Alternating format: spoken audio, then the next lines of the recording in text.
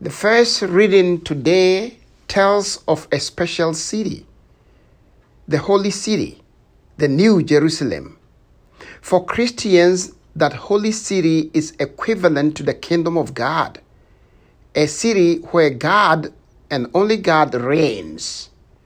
We know that it begins on this earth, its members being all those who allow God to reign in their hearts, thus forming the church.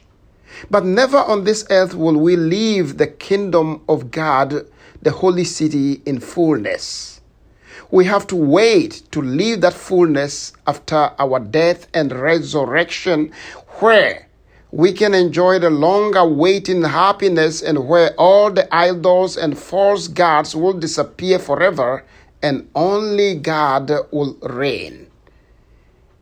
This is what Bartholomew, whose feast we celebrate today, is invited to.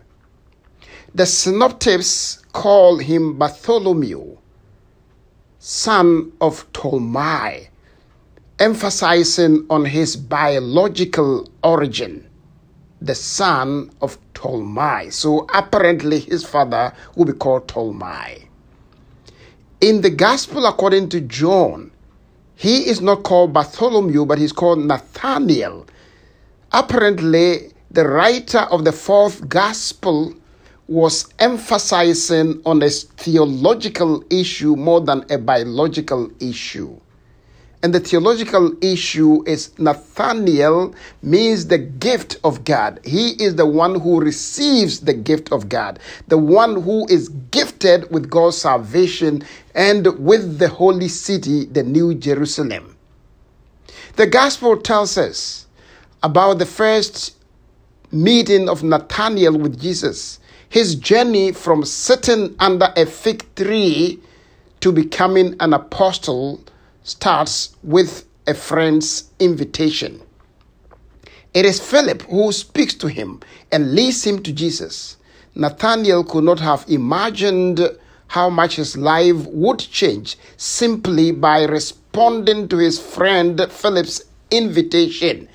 Come and see.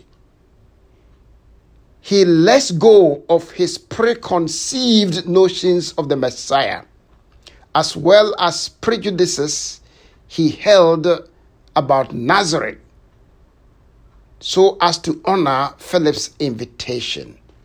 But interestingly, Jesus surprises Nathanael by recognizing him as a true Israelite in whom there is no guile. He is the true Israelite because, like all those reflective, genuine Israelites, they were reflecting about the coming of the Messiah, the anticipation of the Messiah. It is no wonder that Nathanael was sitting under a fig tree, as most rabbis would do. He was reflecting under the tree about the coming of the Messiah. He indeed is a true Israelite in whom there is no guile. Like any expectant Israel, he is reflecting upon the coming of the Messiah, and all of a sudden, bingo, Philip comes and said, we have found the Messiah, the one that the prophet and Moses spoke about. We have found the Messiah whom you are reflecting upon. The short dialogue between Nathanael and Jesus continues. And at the end, Nathanael recognizes Jesus as someone different and above all other men. Rabbi, you are the Son of God. You are the King of Israel. Look, these two themes are major themes in the gospel according to John. Jesus is the Word made flesh, the Word who existed in the beginning with the Father. The Word that came to pitch his tent and dwelt among us. That Word is not just a mere word, but he is the Son of God. An ontological relationship between Jesus and his Father. And this is what Nathanael testifies to. You are the Son of God. And he goes on to say, you are the King of Israel. John's gospel presents Jesus as a king. Remember, his encounter with Pilate during the trial was not about blasphemy, not about making himself the Son of God as the synoptics put it. It's about him being a king. So are you a king then? And Jesus said, that's why I was born. And in the gospel, according to John, it is Jesus who is enthroned on the cross. If you look at the trial between Jesus and Pilate, he said Jesus was put on the Gabbatha. In other words, Jesus becomes the one who is judge. He is the one trying the faith and the tenacity of Pilate. And it's only in John's gospel that the robe which was put on Jesus, of which the soldiers ridiculed, "Hey, King of the Jews." John's never mentioned that the robe was taken from Jesus, and so Jesus probably went to the cross with the royal robe. And that is why Jesus is seen as a king enthroned on the cross. The cross becomes his throne.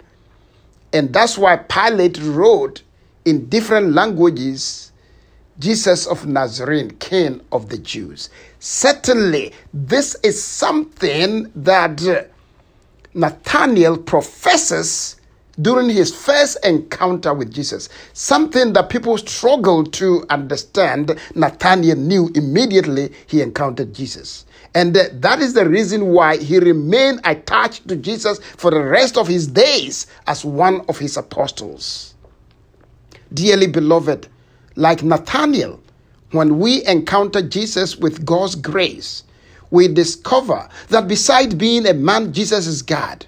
And we confess him as the Son of God. We discover that his words are special, that they lead to eternal life. We recognize him as the one who has loved us to the extreme, the one who lived his earthly life for us and was capable of dying for us to give us his gospel.